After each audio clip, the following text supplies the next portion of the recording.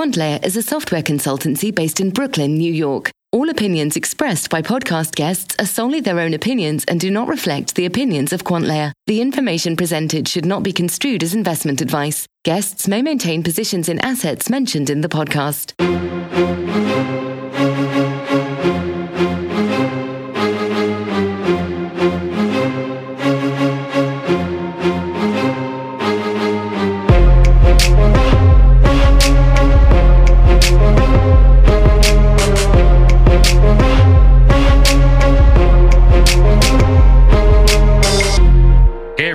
You've got QuantLayer here. Vikram speaking. I'm joined by Faizan, also known as the Wizard. What's going on, Faizan? Not much. One topic we've been getting feedback on about is hearing more of our tech IPO analyses, particularly around those software and ecosystem plays that we work with on a regular basis. So, for example, last year, we covered the search and index company Elastic, ticker ESTC. And earlier this year, we covered security company CrowdStrike, ticker CRWD. We basically looked at both those companies from the perspective of software developers and tried to understand their place in the ecosystem, how developers would use them, our general thoughts on the market that they plan, and so on. The ESTC one, the Elastic one, was interesting to me because it kind of showed how, companies can take advantage of being open source and still generate a healthy, profitable business. I don't know. What was your takeaway from that one? Yeah, it was just an interesting look at that sort of business model where the core product is something that's given away and all of the services surrounding it is where the money's made. And we've seen that successful with some products that are very popular amongst developers. So there seems to be a relationship there. So we wanted to cover more of these, and we started looking at kind of like recently filed IPOs. The one that we'll talk about today is Cloudflare. Ticker is NET, which is actually a pretty good ticker. And funny kind of anecdote around that. When I was a banker at UBS for a bit, one of the companies that we took public, or they took public, was Salesforce.com. Salesforce.com's ticker is CRM, which is kind of perfect for them. That's exactly what they do. So I thought that was kind of a funny. They were I remember at the time they were trying to go through different ticker ideas, and that when everyone heard that one, the company CEO Mark Benioff, he got super excited. It was pretty funny. So going back to Cloudflare, Faizan, how would you describe what they do? Sure, they call themselves a web performance and security company, which I think is suitably vague. The analogy that I'd like to use is if AWS and your traditional cloud providers are replacing the service that you having a physical server used to do, then these guys are replacing the connection between that server and the internet, everything that needs to be handled for the web side of things. So I first heard of them through their content delivery network and DNS services, and I would say that's what they're best known for amongst developers. But they do provide a large range of services related to routing and delivering content over the web at scale, while also providing security, primarily against DDoS and bots when delivering that content. Yeah, I remember hearing more and more about them during the crypto boom of 2017, because I remember going to a lot of sites and seeing, this site, exchange websites, and the websites would say this site is protected by Cloudflare, and that was my first kind of experience with them. Yeah, exactly. So I think, a lot of people are listening are already going to know what an IPO prospectus is, but for anyone who doesn't, it's basically a filing with the SEC by a company that plans to go public. It has all the business and financial information that the company is going to disclose to investors. So the S1 is the initial filing, and then those filings get amended over time. Company will file their S1, SEC will come back with questions, company either amends or responds to questions or a bit of both. So they'll file the S1. And then finally, when all that stuff is clear and ready to go, they're going to file the 424B filing, which is the final IPO prospectus. That's the one that ends up getting printed and given to Fidelity and Janus and all the companies, all the investment firms that are investing in the IPO. And I'll have the final print price, which is affected by like how much demand there is for that particular IPO. So the one part of the S1 that's super useful is the prospectus summary. It's right up front. It covers the business, financial concerns, what metrics are important for the company, what risks they might face, and so on. So you can always get a solid overview of the company by just reading through that prospectus. It takes very little time and it's super, super useful. So thought we could kind of like read through this one together. So first off, I'll start out with Cloudflare's kind of mission statement overview, I guess. So they say Cloudflare's mission is to help build a better internet. And this is probably a little more vague than the whole web performance and security company point you made earlier. But I don't know, what do you think about these like mission statements in company prospectuses? Yeah, I usually find them a bit vague and very grandiose. Maybe it serves some purpose to someone, but I'm really not sure who. Yeah. I know you're not a fan of his, but there, Professor Scott Galloway at NYU has a article on the Yoga Babel Index, which inversely relates performance to the BS factor in a mission statement, which is pretty funny. And, a recent example being WeWork, where our mission is to elevate the world's consciousness, which would be very high on the BS meter. And obviously, we've seen there's, what's happened to their shares. Yeah. Whereas their mission is really, we sublease you fancy office space, would probably be a little more accurate. And demand a SaaS software multiple for doing that. Yeah. That one's a crazy story, and I feel like we'll get sidetracked by going into that one. Yeah, let's not go there. But just their mission statement is pretty funny. Yeah. Actually, what comes to mind though with this mission statement is Galloway has that Yoga Babel Index, and there are a lot of weird things that are said. Elevating consciousness, so on is like a pretty weird one. But go back like 15 years, like Google had a really weird one too, which was "Don't be evil." And I don't know if that's exactly their mission statement, but it's right in the prospectus. I just pulled it up because I was curious. But page 32, they say, "Don't be evil. We believe strongly that in the long term, we will be better served as shareholders and in all other ways by a company that does good things for the world, even if we forego some short-term gains. This is an important aspect of our culture and is broadly shared within the company." And then they go on to talk about how they're going to make the world a better place and so on. Not once is listed anything about ads, which is basically what they do. Yeah, you got to wrap the ads in that. An example of like a good mission statement is Zoom, to make video communications frictionless. It's sufficiently broad, like it covers anything related to video communications, and it pretty succinctly describes like what their product actually does. Right. All right. So back to Cloudflare. So yes. Going back to their overview. So they say, today the internet is the lifeblood of business and the primary vehicle of commerce and communication for people around the world. And I'm reading this because it's kind of relevant to what they do, and we'll talk about that in a little bit. But so while it was brilliantly architected to deliver fault tolerance and robust connectivity, it was not designed to deliver the security, millisecond performance, and reliability required for businesses today. And then they go on to say, talk about these kind of Band-Aid boxes. Because we've moved past the limitations of the internet, there's all kinds of things that you need to consider when you have a web presence. So they talk about like the VPNs, firewalls, routing, traffic optimization, load balancing, and so on. And then they say, while they created massive complexity, cost, technical debt, and a tangled web of dependencies for organizations that deployed them, the approach generally worked. And these on-premise Band-Aid boxes were able to alleviate some of the internet's fundamental security, performance, and reliability problems. Do you think the lawyers that were drafting this were like kind of smiling while they wrote that line? I don't even know what to say there. That like just feels like it's describing like life in tech. Right. Complexity, cost, technical debt. Yeah. Tangled web dependencies. But the approach generally worked. And then they said, then the cloud happened. So they get onto things in terms of like how handling the internet has changed from being on-prem to moving to the cloud. And then they claim that Cloudflare is leading that transition. So they say, we have built a global cloud platform that delivers a broad range of network services to businesses of all sizes and in all geographies, making them more secure, enhancing the performance of their business-critical applications, and eliminating the cost and complexity of managing individual network hardware. Our platform serves as a scalable, easy-to-use, unified control plane to deliver security, performance, reliability, hybrid cloud, and SaaS applications. Today, approximately 10% of the Fortune 1000 are paying Cloudflare customers. Additionally, across the broader internet, approximately 10% of the top million, 17% of the top 100,000, 18% of the top 10,000 use at least one product on our platform on a paid or free basis.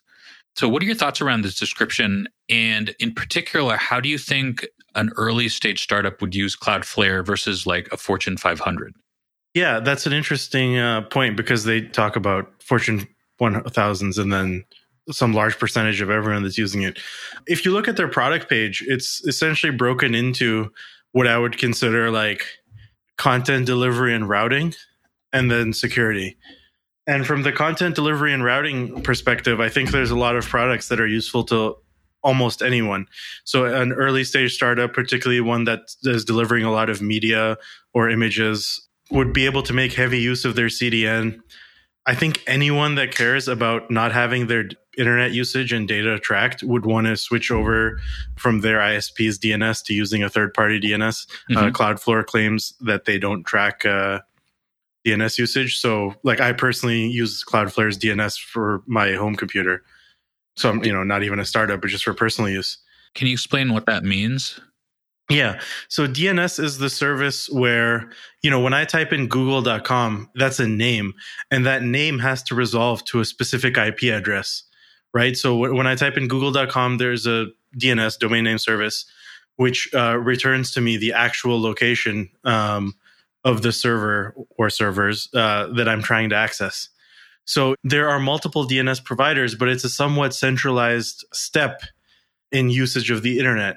And your DNS providers tend to be your ISPs. Then there's a couple of big companies like Cloudflare and Google that also provide DNS services. So you can change your default DNS to use one of these providers. Now, your ISP is basically using DNS as a way of tracking all of your internet usage. And I think in most jurisdictions, they're free to sell the data or use it however they want. And the more and more we see, the more we realize that like third parties just having open access to all of your information has never turned out to be good. Yep. So personally, as a precautionary measure, I prefer using services like VPNs and DNSs that allow me to not just broadcast all of my activity to like some for-profit entity. Yep. So you can just change your who your DNS provider is so that when you type in google.com, it uses a different server to look up the IP address. Gotcha. And if you're using a trusted one, you're also more or less likely to be, that's a point of weakness where someone can perform an attack by resolving that DNS to the wrong server. So by using a party you trust more also adds security beyond just not selling your data. Did you look into this China network thing? I'm looking at their products. It's just kind of off on its own. Yeah, so it looks like they provide similar services that are like essentially China compliant because there's a whole separate set of restrictions with operating there. Right. Probably you can't private, like how I'm just talking about how not being tracked. Yep. There's probably a certain amount of that you can't do operating in China. Right. But yeah, and to your original question about how an early startup used Cloudflare versus a Fortune 500, assuming this early stage startup is still delivering content, they're still going to make use of the CDN.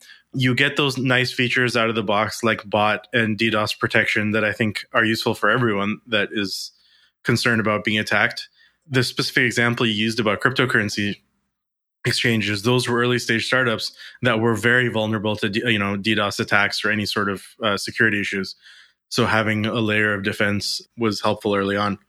And then if you look at their more advanced products, there's a security stuff or access stuff that are a little more enterprisey that replace like your traditional corporate VPNs or firewalls or like user access control systems that I think are much more specific for a larger company. Yep.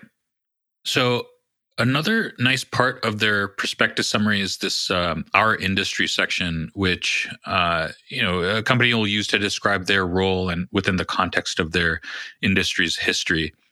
So they open up this section with an ominous, the internet was not built for what it has become. So we talked about this a little before, but we always joke like if people really knew how the internet worked, it would freak them out. What do you think they meant by this? Well, I mean, there's a number of layers where both security is an issue and where people's data is being collected and sold. So like, I think that part of it is pretty alarming. What we mentioned about DNS, man-in-the-middle attacks, that sort of thing. But then there's this whole new era of, because you have so many IoT devices and routers that are insecure, that you have these like swarms of bots that are used for DDoS attacks. We already mentioned DNS not being secure. And we also have all these new technologies like AMP and even CDNs that are used to deliver content in a performant way that sort of break the traditional server-client contract. I'm getting stuff in either some compressed version or, from a CDN, it's not actually going to the actual server I'm requesting the data from. So you have this complex web of how things are routed and how content is delivered that isn't like just I make a request, I resolve the DNS, and I go fetch the data. There's layers of complexity that have been added. All right, so let's get into some more specifics then. So they have a section called Why We Win, which kind of lay out what they think their competitive advantages are. So we'll just go through this one by one. What do you think? Yeah, let's do it. So the first one is disruptive business model. Our business model is designed for efficiency. Our network and product flywheels create a virtuous cycle that has driven down our unit costs over time while we increase the diversity and quality of our products. We believe that our serverless platform flexibility, as well as our aligned interests with our ISP partners, allow us to continue to become more efficient as we expand our network.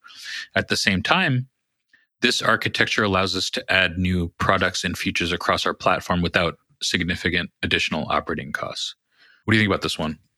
All right. So first of all, I don't know what a product flywheel is, but it's creating a cycle, a virtuous cycle. Okay. So that's good, I guess. Yep.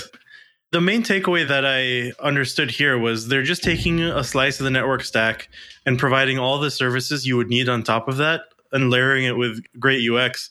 So once you start using one of their things, it's a lot easier to use more. And the nature of the services they're providing require partnering with ISPs. So by already having that penetration, it allows them to more easily add more partners and also more services across partners. We'll talk about like more risks in a bit, but what's the risk here with the ISP? Does it benefit the ISP to kind of take this in-house? Does it benefit them to partner with Cloudflare? Like trying to understand the role there, I guess. I think it benefits them to partner. Essentially what's happening is with stuff like the CDN is they're probably putting in hardware at the ISPs, like actual, what's it called? Like data center co-location. But yeah, like at the actual where the cables go out to the people. And, like Netflix does that the same thing. Cloudflare is doing that for their CDNs. So I don't see the downside to the ISPs because it's not a business that like ultimately the ISPs need someone like this that has global scale, and most of the ISPs don't, to actually sell to customers. Like I wouldn't want to be buying CDN services from 50 different ISPs. I just want to go to Cloudflare and have them deal with it. So I think this is a positive for the ISPs. All right, number 2. So we talked about disruptive business model. Okay, number 2 is ease of use. A new customer can sign up in minutes regardless of its technical ability or budget. I largely agree. I've used them for projects. They have a great UX compared to the competition. A lot of their stuff is inexpensive or free. I always would, I don't know about regardless of technical ability. You need some technical ability, but it's relative to the competition. I think they are definitely easier to use. So I would give them that. And so who is the competition here? So there's a number of CDN providers. Your biggest direct competition, I would say, is going to be companies that are already providing cloud services. So like AWS has CloudFront, which is a CDN service. And then you're also, I think, if I'm not mistaken, Akamai is likely to provide that seems like the kind of thing similar stuff. Yeah, so anyone that's doing like that sort of network edge services or the regular cloud providers as well. Number 3, efficient go-to-market model. Our go-to-market strategy is designed to efficiently address the broad market we serve. What do you think about that one? Without them saying more about it, it's a little bit vague, but my interpretation is that once you start using, say, their CDN or DNS, there's a number of follow-on products that start making sense to use as you grow.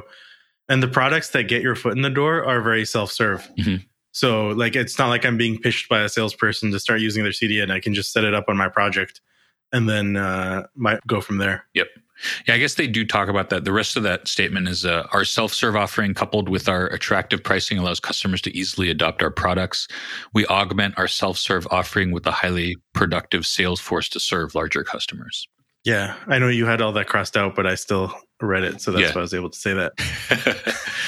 Number 4, product innovation and velocity. We drive product innovation by continuously improving our platform through machine learning.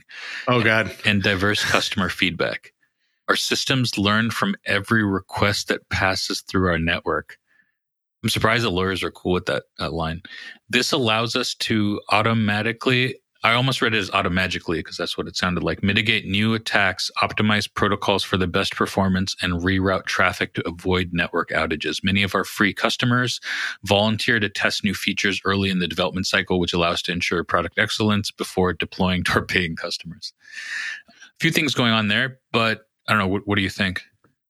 Yeah, I mean, this is just a classic case of by being at scale, if they really have a significant chunk of internet traffic, then they're able to observe all the various trends when it comes to how are bots behaving or making, blacklists of IP addresses or any other pattern recognition or like traffic recognition that's going to help them with security.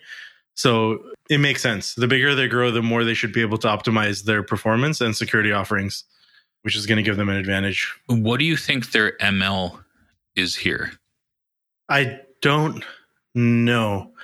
But I would imagine that at their scale, they're able to do stuff with like just explicitly maintaining blacklists of like these are known bots or these are known bad IP addresses, and also do some sort of anomaly detection on their traffic or, pattern recognition type stuff to help flag any like incoming attacks. Because the whole idea of using like their DDoS protection is how do you filter out all the bad traffic while still like having the site up? Yep.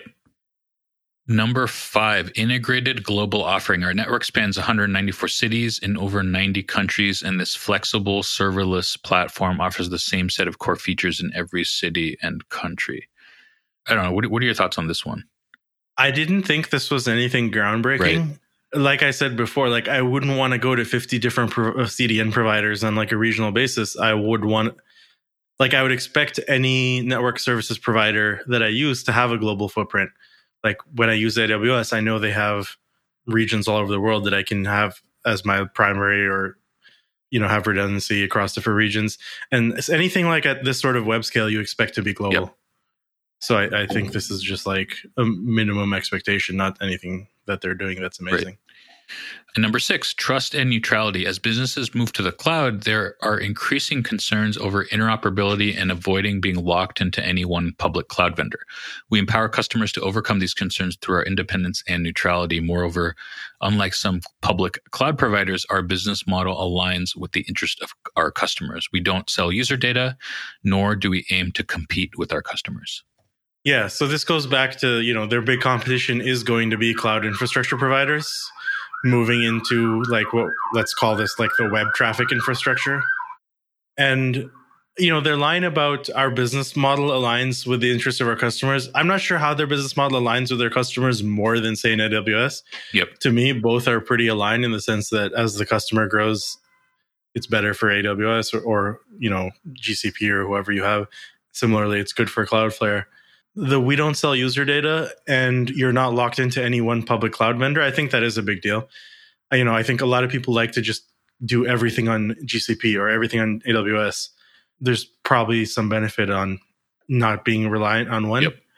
But beyond that, I don't know the alignment thing, how strong of a point that is. What do you think? My question around this is like, say I'm on, say the majority of our platform is on AWS. And we use Cloudflare for like CDN purposes or whatever is we DDoS protection, whatever we decide to use them for. And then we're not happy with AWS anymore. We can move to GCP or whatever and still have protection from Cloudflare. Is that the right scenario that they want to allow customers to deal with? And like how regular of a scenario is that? Yeah, so I think it's dependent on your specific like requirements. I think some customers don't care that much. It's, if AWS goes down, we go down, and that much downtime is acceptable. And then, we've had clients where no, everything needs to be redundant beyond like a single data center or even a single cloud provider. So everything has to stay up. So I think that's just dependent on the requirements of the given company or project. Yep. I mean, I remember a case where we had a client where the day we were supposed to launch our demo, S3 went down, and that really sucked. Oh, yeah. Because we were serving no static content. I remember that. So having, that would have been a great time to have a backup in place. Right. They also have this section that they call growth strategy. And I think, most of these are pretty straightforward, don't need a whole bunch of extra commentary, but they're things like acquire new customers. Yes, obviously, expand relationship with current customers, develop new products. And this fourth one, which I think is probably worth talking about, which is extending our serverless platform strategy. So they say, we have opened our serverless platform to outside developers with a product called Cloudflare Workers. This enables our customers to write and deploy their own code in seconds directly onto our global cloud platform and have it run close to their users. We have seen a growing number of customers bring applications to market using Cloudflare Workers. This opens up an entirely new market for us, compute and storage. So that sounded pretty interesting. What did you think of that? Yeah, this one's interesting because, I just glanced into it and it looks like it just supports JavaScript, which means it can be served the same way as static assets are served over a CDN, which probably limits what you can do. But it's an interesting, if you're, say, a media site that needs some basic compute and storage capability, but don't want to build out something more heavy duty on AWS. So if you're building like static sites plus some functionality, you're able to do so within the context of just using like Cloudflare's existing infrastructure. And I think we're going to see that more and more because we're seeing a demand for serverless applications. Yep. And a lot of what they're doing are not that back-end heavy. So I think they definitely have their niche here. Can you give like kind of a more specific example of how this might be used, I guess?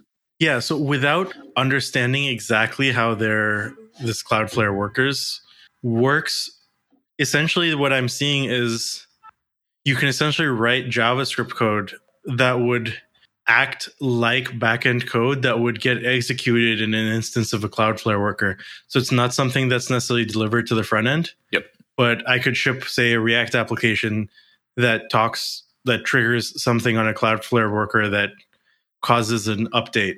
Like I need to I have a live feed of news and I need to do some processing on it and then pass it back through. Yep. Like maybe I'm automatically translating some raw media stuff that's being streamed in. So any sort of like lightweight backend work that needs to be done before being delivered to the front end, I can see being put in something like this. Interesting. So back to the prospectus. So every prospectus will have risk factors, which are these list of concerns that the company and the company's lawyers have. Most of these are going to be pretty boilerplate. Like if we're unable to attract new customers, our future results of operations could be harmed. And I guess that's the most boilerplate of them all. But there'll be things like we've never been profitable and we might not ever be profitable, stuff like that. But there are a few more that they can often get more specific to the business. So thought we could talk through a couple of these.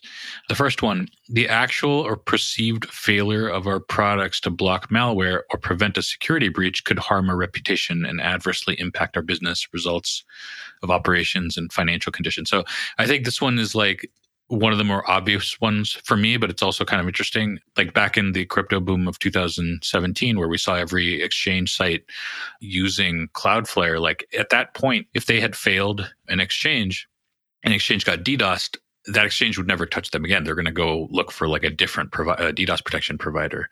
So this one is like their business is highly sensitive to them being successful. And every business is, of course, but even the perceived like, this isn't really working for us, or they weren't able to protect us and we lost customer data, that kind of thing could be really bad for them. Yeah. I mean, for providing performance and security, you need to be performant and secure. Otherwise, customers will leave, or you might just like your customers may die off. Yeah. Like if you're a new exchange and you get taken down and then everyone takes their funds off. Yep. It's not that you like Cloudflare loses a customer. It's that they kill a customer. Right. So the second one, if our global network that delivers our products or the core co-location facilities we use to operate our network are damaged, or our ability to provide access to our platform and products to our customers and maintain the performance of our network could be negatively impacted, which could cause our business result of operations and financial conditions to suffer.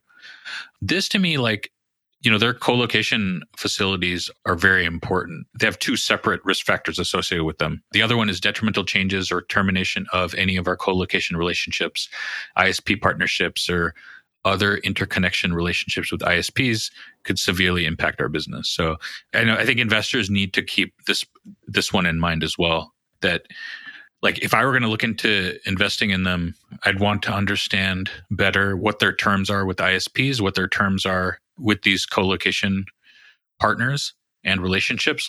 Do they own these sites? They seem too small to own all of them. I'm not sure. My understanding is they're going to have hardware in place at the ISPs, physical locations. Gotcha. Yeah, that's how I understand it. All right. So talked about kind of high level stuff. And then if you get to the numbers, so they have this section called Key Business Metrics and Non-GAAP Financial Measures. So this is, if you are reading along or if you're going to check it out later, this is, it's on page 16 of their prospectus. So this is nice because it's just a little quick snapshot into their revenue and gross margins and number of customers and all that stuff you just want to see and hope was going up to the right. So their gross margins have dipped in the last full years, 2017 and 18. They dipped a couple points. I don't know what the reason is. It could be that they're it has to do with their co-location centers. Maybe their terms have changed a bit. I'm not sure, but that's something that we want to look at on a quarterly basis. And even looking at the last 6 months, 2018, 2019, they dropped a point. So with revenue rising, I would just be curious to understand, why that happened, because it goes back to that whole risk factor around their exposure to their co-location facilities and relationships. So that was kind of interesting. The other thing is their total number of paying customers. So they print out both total number of paying customers, then also number of paying customers that have more than $100,000 in billings. So going from 2017 to 2018, the full year, they went from about 49,000 to 68,000 total customers, and then 184 to 313 bigger customers. And then in the 6 months of 18 to 19, probably more recent and more relevant, they've gone from 56,000 to 75,000 total customers, and then 240 to 408 large customers. So that was kind of interesting to see. Yeah, their penetration on their existing customers, converting them to these high-paying customers, seems to be pretty good. It's improving. So that would be a cool and interesting stat to ask them on their earnings calls. If what their penetration rate, I think Elastic had that as well. I forget what they called it, but it was basically their ability to sell into customers they already have. That was going up and to the right for them as well. So it would be interesting to see what Cloudflare's version of that is. The thing that was interesting to me about this particular stock, first off, it feels like there's still a ton of room for the company to grow. A lot of these recent IPOs seem to have come out at the peak. WeWork didn't even come out, but if they did, it certainly would have been the peak. Even if they don't, it sounds like it was the peak. A lot of, Uber and Lyft and all these companies, they came out kind of people use the term dump on retail. And I think often that's fair, but that's kind of what was going on to a lot of them. I think these guys are a bit different. It seems like their penetration's improving, market share. I don't know what the market share numbers are, but if they are able to sell into existing customers better, that's a positive. And, 75,000 paying customers, 400 of which are large, it's still a small market. The total market's huge, but that's still, not a high penetration of that total market. So that's why I think this one's kind of interesting. Hey everyone, you've got Vikram here again. Thanks for listening to our podcast. If you enjoyed it, please drop us a rating on iTunes. If you want to get in touch, drop me a line at vikram@quantlayer.com. That's VIKRAM@QUANTLAYER.com. Thanks.